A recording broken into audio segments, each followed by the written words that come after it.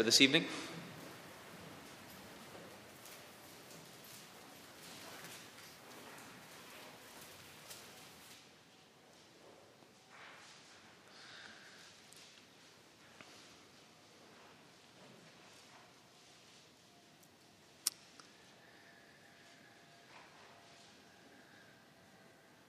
This is God's word given to us as people for our good.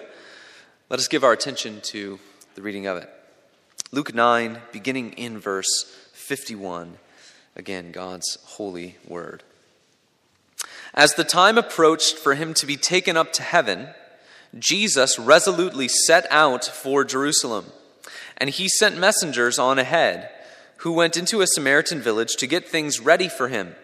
But the people there did not welcome him, because he was heading for Jerusalem. When the disciples James and John saw this, they asked, "Lord, do you want us to call fire down from heaven to destroy them?"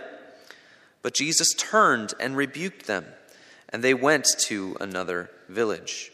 As they were walking along the road, a man said to him, "I will follow you wherever you go." Jesus replied, "Foxes have holes, and birds of the air have nests, but the Son of Man has no place to lay his head." He said to another man, "Follow me." But the man replied, "Lord, first let me go and bury my father." Jesus said to him, "Let the dead bury their own dead, but you go and proclaim the kingdom of God." Still another said, "I will follow you, Lord, but first let me go back and say goodbye to my family." Jesus replied, "No one who puts his hand to the plow and looks back is fit for service in the kingdom of God." The grass withers, the flower fades. God's word endures forever. Amen.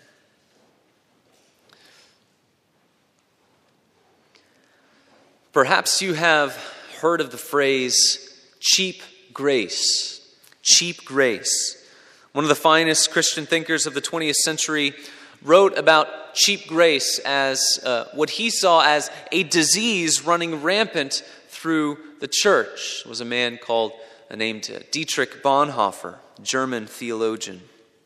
He spoke against cheap grace because what he saw was a culture that had begun to act like the grace of God was something you could buy in bulk. It came cheaply. Dispensations of grace were a dime a dozen. The account of grace was always full. Thus, you could live however you want and take whatever you want from the account of grace. You could tap into it without being contrite in heart, without falling on your knees or your face in repentance. He said that cheap grace is a misunderstanding of grace because grace is not cheap. Yes, God gives it to us freely, but freely to us at a great cost to Him. It cost God the highest price, His dear Son, who Himself paid the price of His life for His own at the cross. And it is that cost of grace that we see in tonight's passage. When we are shown the price that our Savior paid for sin, we realize that the cost of grace leaves us with no choice but to come and to give ourselves to Jesus at the foot of the cross, even though we can never pay the price that He did for redemption. We begin by looking at this passage at the end of Luke chapter 9. We see that a certain time in Jesus' life is approaching. Our version reads, "The time approached for Him to be taken up to heaven." The word for taken up to heaven is a very rare word in the New Testament that only appears here in Luke. It's basically a word that means ascension or assumption. So we ask, is Luke really wanting us to think about Jesus going directly up to heaven here? In the course of the narrative, it's a little bit out of left field. All of a sudden, it's time for Jesus to be taken up to heaven. But it's certainly true, isn't it?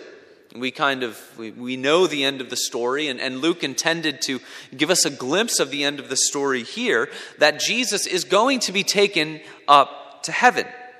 But we should remember that it's not so simple, is it?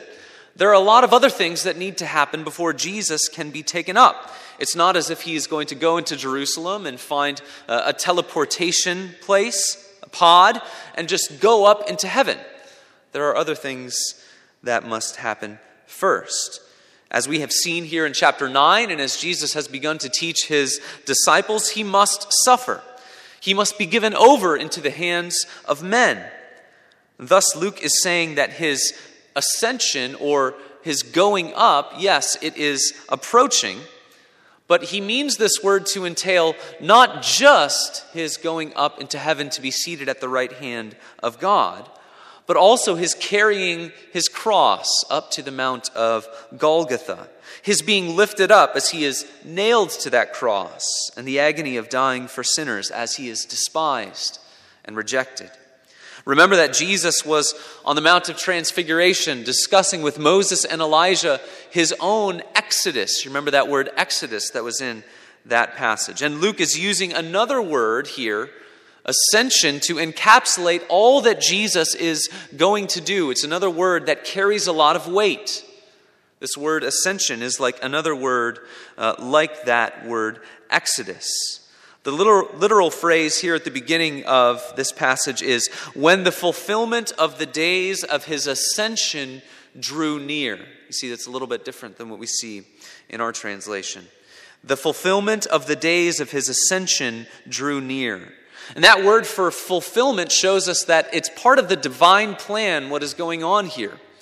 According to what the Father has willed, the time has now come for Jesus to make his way to Jerusalem, for him to go, to carry his cross, and to face the suffering that has been waiting for him. And it's a shift in the Gospel of Luke. This is really kind of the hinge point of the Gospel. Up until this time, Jesus has been in Galilee, and now his mission has shifted. It is a new point. He will no longer be growing in fame and notoriety up in Galilee. Chapter 9, there's been a little bit of a pause from that, hasn't there? No longer do we see this sort of fast pace of the miracles and crowds growing and growing. The disciples have gotten a little bit of extra time in the narrative. There was the transfiguration scene where Peter and James and John got a glimpse of who Jesus is. So we sense that in the story, all of these shifts are sort of coming about. The rest of the gospel is going to be a little bit different. But even after all that has happened in chapter 9, really, this is probably the key point in Luke's gospel. For we read that Jesus resolutely set out for Jerusalem. Luke here uses a Greek form of a Hebrew phrase. When he says he resolutely set out, it means literally he set his face towards Jerusalem. In other words, Jesus fixed his concentration on exactly what it was that he was about to do, what he was called to do, what he had to do, and how he would fulfill the mission that had been given to him. We talk about this when we see the steely-eyed focus of a competitor in sports. The greatest in their respective sports all seem to have a certain demeanor that they will wear on their face in the most important moments. A demeanor that speaks of the determination to complete the task at hand, no matter the obstacles, a steely-eyed focus. That's what Jesus has. He resolutely sets his face towards Jerusalem. It's at the center of Jesus' concentration. He must go there to fulfill what he was sent to do. So this is the beginning of Jesus' Exodus pilgrimage. No longer will he be going through the north country to grow as a celebrity in the wilderness. Somewhat of a strange figure, but constantly growing in popularity. Rather, he will now go to Jerusalem, the big city, to finish what he came to do. And when we consider what Jesus does here, we should stop and think about this point in the story and see how difficult it truly is. All of us have times, don't we, when we push off and procrastinate the harder things that we have to do in our lives. Juniors in high school delay working on that big research paper. I think I waited until probably the week of my junior year, and I had all of this work I needed to catch up on. We push off our taxes to avoid the agony. We don't want to know exactly how much we may have to pay. that root canal or that knee replacement that is more than we can stand to think about. We push off the hard things in our lives because we don't want to face the pain or the suffering or the difficulty that it's going to bring. In the same way, it could have been tempting for Jesus to push this off until his 40s, right? I'll just wait. I can't stand to face the pain that awaits me. I'll think about that in 5 years. But no, when the time came, exactly when the time came, he set his face to Jerusalem and he started making his way to fulfill all that his Father had called him to do. But Luke has given away the end of the story, hasn't he? He has told us exactly how it's going to end, that Jesus is going to be lifted up, that eventually he will make his way all the way up into heaven. He does this to show that Jesus is not just some weird masochist who is reveling in the pain he is about to go through.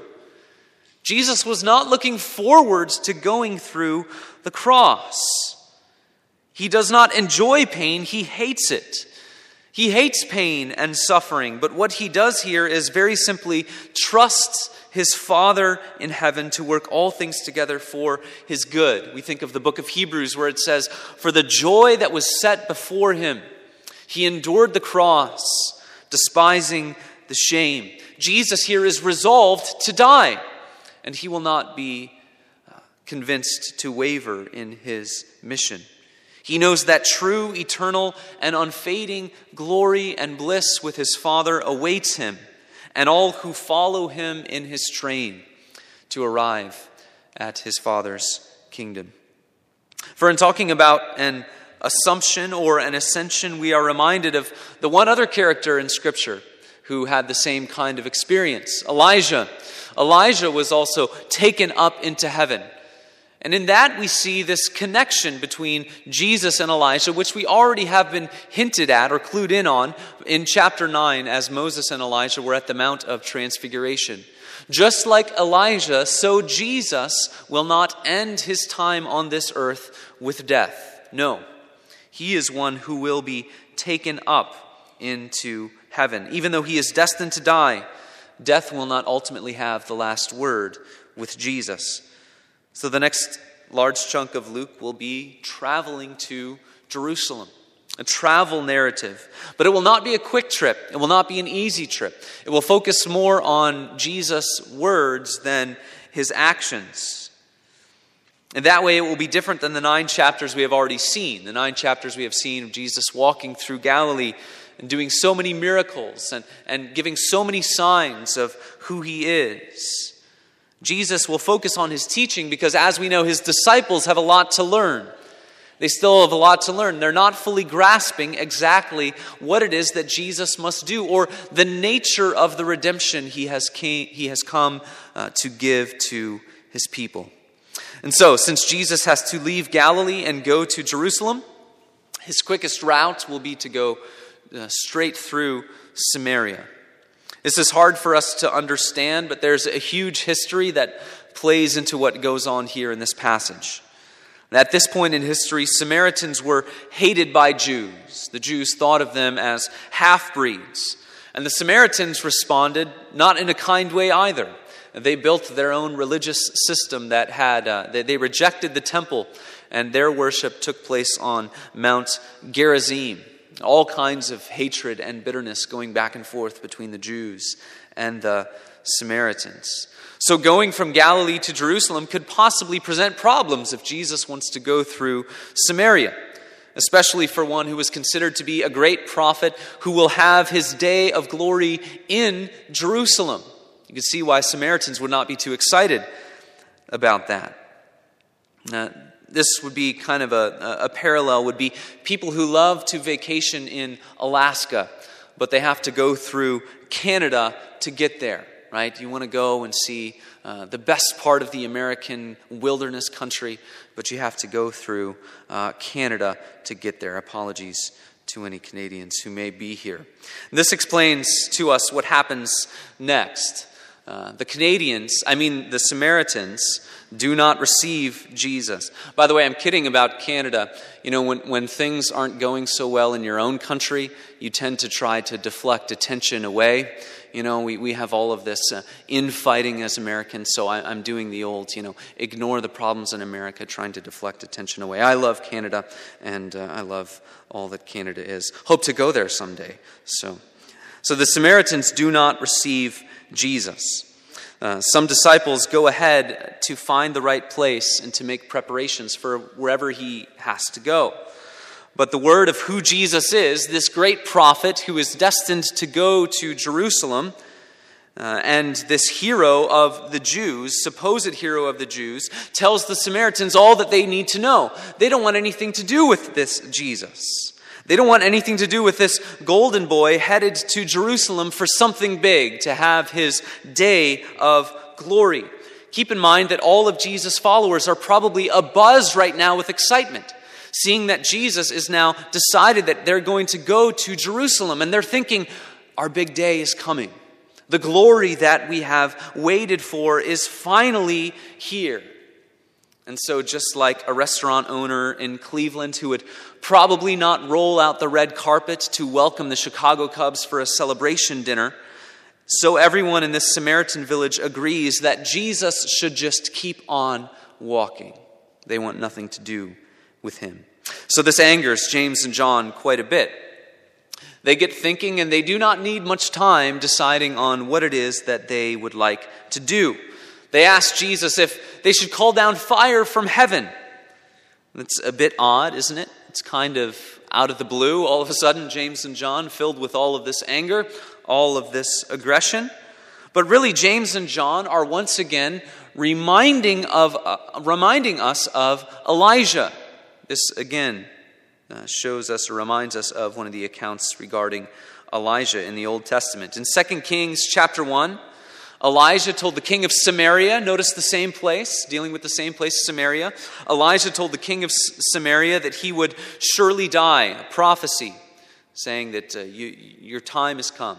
You are not going to live any longer. The king of Samaria is not happy with this news, and so he decides to flex a little bit of muscle to get Elijah's attention.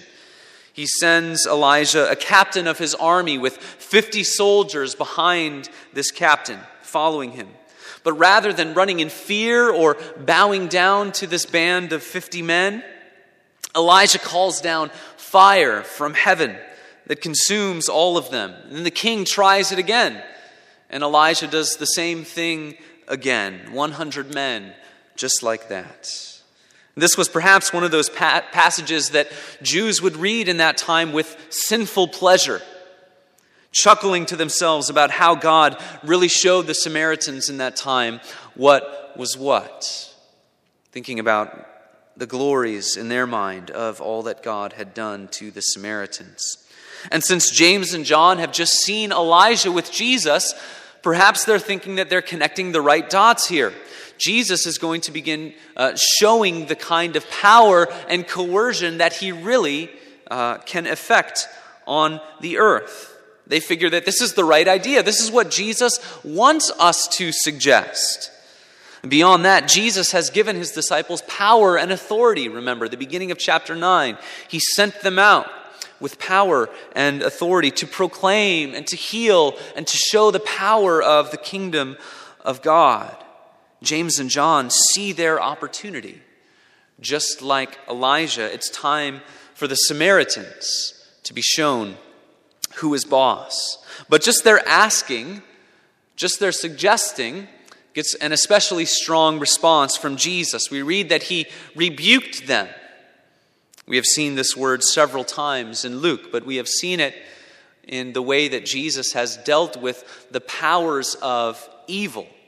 He rebukes sicknesses and demons and all things that are opposed to his rule of new creation in the world. I described it a few weeks ago as blasting. Jesus blasts sickness and demons and all that stands opposed to him. So it ought to catch our eye.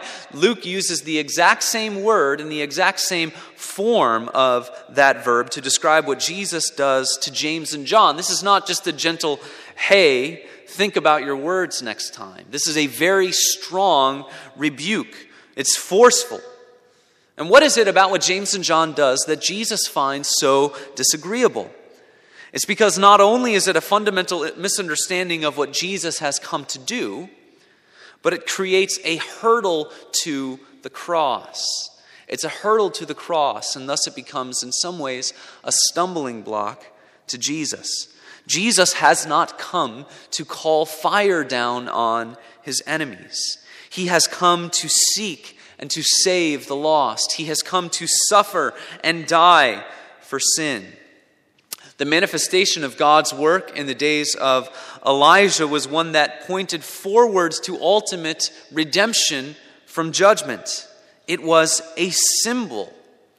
Thus, Elijah could work in more of these material ways. It was an actual typological manifestation of the kingdom of God. So Elijah has these times where judgment actually happens.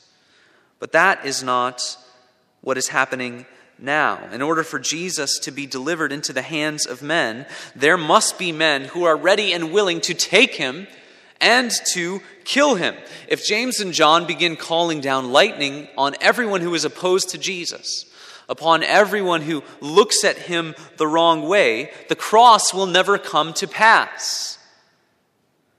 Jesus had the power to call down heavenly armies in his defense, but he did not do it because he had to suffer and die at the hands of sinful men. This reminds us of when Jesus rebuked Peter. Just after Peter confesses Jesus to be the Lord and the Christ, Jesus then begins to say once again that he's going to suffer and that he is going to die in the Gospel of Matthew. And you remember Peter says, "Lord, may it never be. May you never suffer." And Jesus responds by saying what? He says, "Get behind me, Satan." This recognition of these dark forces at work, just like when he rebukes James and John. He says to Peter, "You are a stumbling block to me." Jesus did not like hearing that no one could grasp that he was to suffer. He did not like hearing that no one was willing to accept that. He knew that glorification was better than suffering. He knew that going to Jerusalem and ruling over people without having to go through the cross would have probably been more enjoyable and less painful. But in suggesting these things, James and John stand in the way of the true life, the true redemption, the true liberation that Jesus has come to accomplish. It's no different than for us in the church today. The church is not to call down fire upon her enemies. The church is not to gain followers through coercion and force. The church is to wait for the vindication and the judgment of God, not to bear the sword, but to wait for God's sword of judgment at the last day.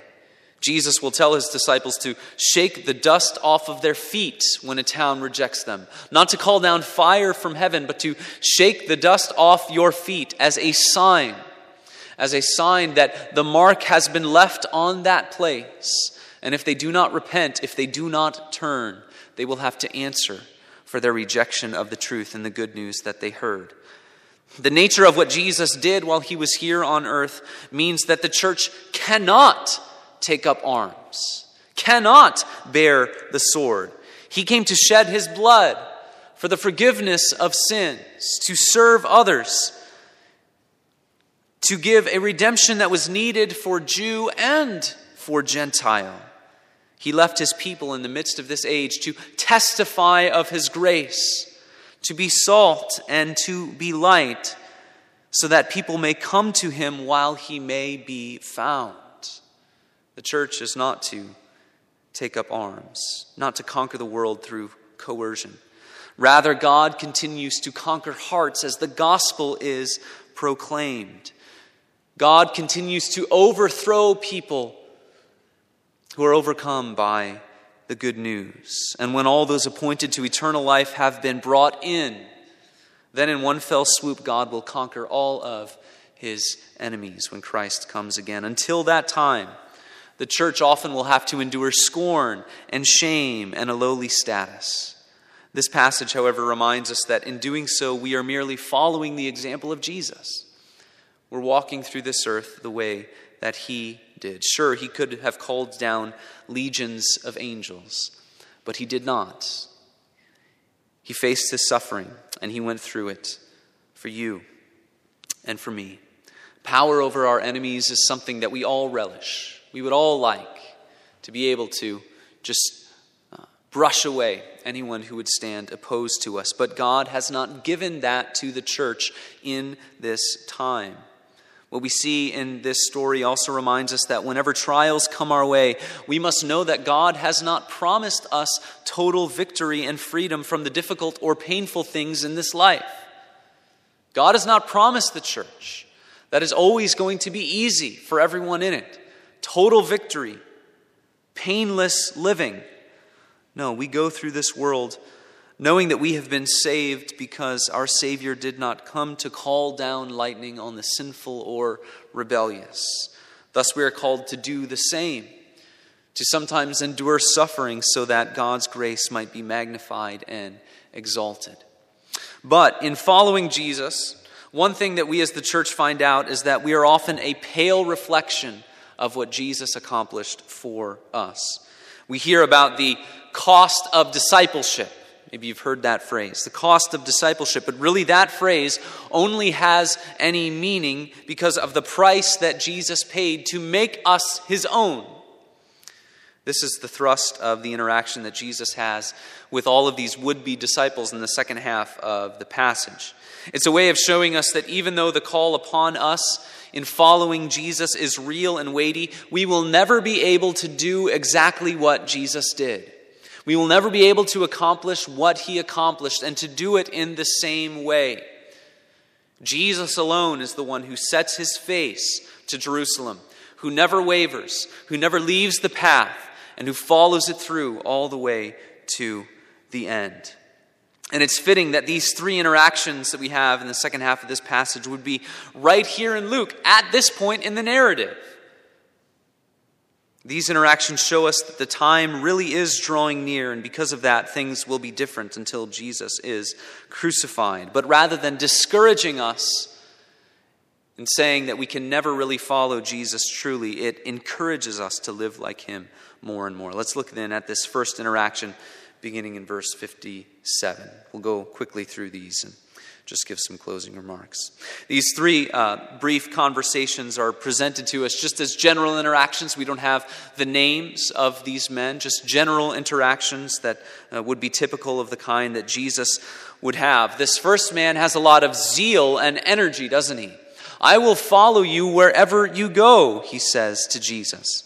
But Jesus responds by reminding him that although it may look glamorous, although his life may look really sweet, it really isn't. His life is very difficult. Jesus' life, that is. He ends the day without a place to go home, without all of those things which we find most comfortable in this life.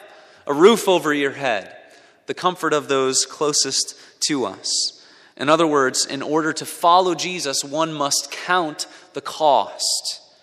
Excitement, energy, all of those things fade away. They will not be there forever. To follow Jesus means to do it when the glory is there and when the glory is taken away. If anyone is under the impression that what Jesus is about to enter is a life of royalty and a life of leisure, then they had better reconsider. This highlights exactly where we are in Luke. Jesus now is going to be all about going to the cross and dying for sinners. It was not plush palaces. It was cold, dark, lonely wilderness that was the regular home of Jesus in his ministry. The second interaction has Jesus initiating the conversation in verse 59.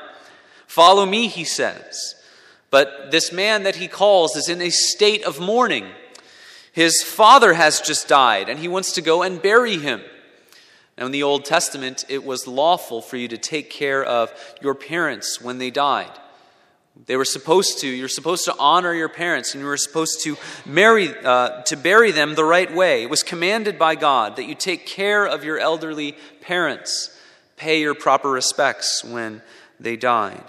Thus, Jesus tells this man to suspend his obedience to that Old Testament law in order to follow him. From this, we can conclude that Jesus is not giving some kind of normative commandment that would still be true for us today. He is showing us, what he is illustrating, two different things that are present at this point in the narrative. Two things: urgency and sacredness. Things have become urgent at this point in Luke 9. Urgent because, as we mentioned previously, the cross is now drawing nearer and nearer. There is no longer any time to reflect or to mourn or to remember. At this point in Luke, if you want to follow Jesus, you have to give up everything else. It's not only urgency, but sacredness. Those who are going to follow Jesus and follow him closely, we're going to be called to a special kind of sacred devotion. In the Old Testament, there were two kinds of people who could not go to funerals: Nazarites and the high priest. They could not go because the nature of their being set apart and holy was not appropriate for that kind of setting. So Jesus shows that all those who want to be a part of his close followers must give themselves to this level of sacred devotion. Give up everything else for the proclamation of the kingdom. The third interaction illumines this point even further, the third one that begins in verse 60.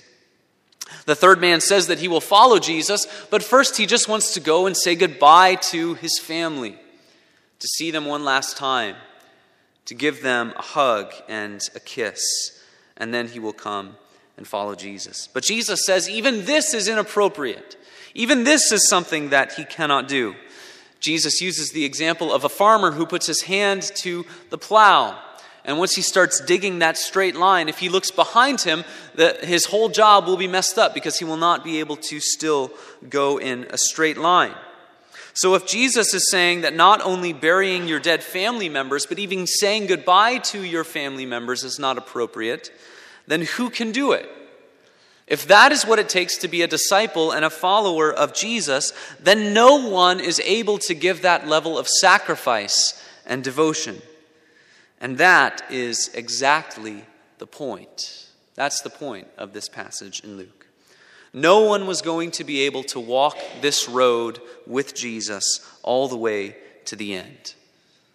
What does our catechism say? Our Savior needed to be true God, true man, truly righteous, and wholly obedient. No one was going to be able to walk with Jesus all the way to the end. The devotion that Jesus had to show was beyond what anyone could have shown then and beyond what any one of us can show to God now. So Jesus is not saying that Christians should not bury their dead. He's not saying that they should ignore the comforts of family and friends. In fact, when we read the book of Acts, Luke goes out of his way to show that the early church did practice proper burial and mourning and paying their respects. He does show us that they were committed to the categories of the nuclear family and remaining committed to all of those things. Rather, Luke does it in this passage to magnify for our minds the price that Jesus had to pay for us. What did Jesus have to give up? Everything. He was homeless. The one who had all the glories of heaven gave up everything and did not have a home. The God who was the Lord and the giver of life did not have the time to focus on properly mourning the death of those closest to him. Jesus did not have the comforts of love and living with family. It magnifies for us the price that he paid. When Peter was first called to follow Jesus, remember, he leaves it all and he follows him. He was fishing, he leaves his boat, and he follows Jesus, begins following him everywhere he goes. But even Peter did not make it to the end of the road, did he? Peter could not walk with Jesus all the way to the end. He denied him. He left him. Everyone left him. Jesus was all alone. Only he set his face to Jerusalem and did not waver. But then after Peter denies Jesus, Jesus restores him after he is raised, restores him once again to follow him and to feed the sheep of God, to go and proclaim the gospel, proclaim the good news. And the same picture is true for us. We can't pay the price that Jesus paid. We would not have gotten to the end of the road with him. Only he was able to set his face to Jerusalem. Only he was able to give up every earthly comfort and relationship and perfectly obey his Father and love us to the end.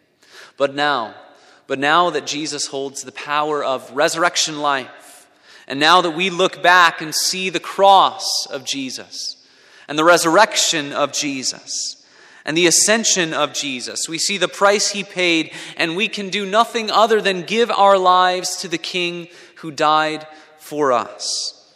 The commands that Jesus gives are not binding on us today. They were a special time given to illumine exactly what it is that Jesus was doing, meant to show that no one could perfectly or fully walk that road with him. We ought to bury our loved ones. We ought to mourn them. We ought to enjoy the love that we share while we are with them on this earth. But we ought to also see our Savior, crucified, risen, ascended, and know that if our eternal life was bought at such a great price, we must serve and glorify him with all that we are and with all that we have. Let's pray. Father, we thank you for your word. Impress these truths deep upon our hearts and our minds. May we go forth ready to live for you because of the price that our Savior paid, a price that we could never pay. Empower us then to live following him in the imperfect ways that we so often do, but empowered by your Spirit, walking by faith, trusting that it is the righteousness of Christ and his blood that speaks a better word than our lives ever could. We trust in him. By the power of your Spirit, may we follow him. In his name, amen.